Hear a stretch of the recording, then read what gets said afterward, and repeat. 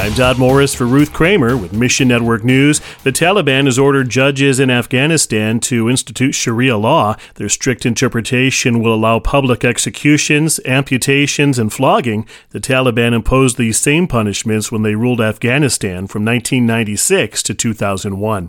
Nehemiah with FMI says the group sees Sharia law as a recruiting tool for its war against the Islamic State. Small pockets of Christians live secretly in Afghanistan. Please ask God to strengthen them.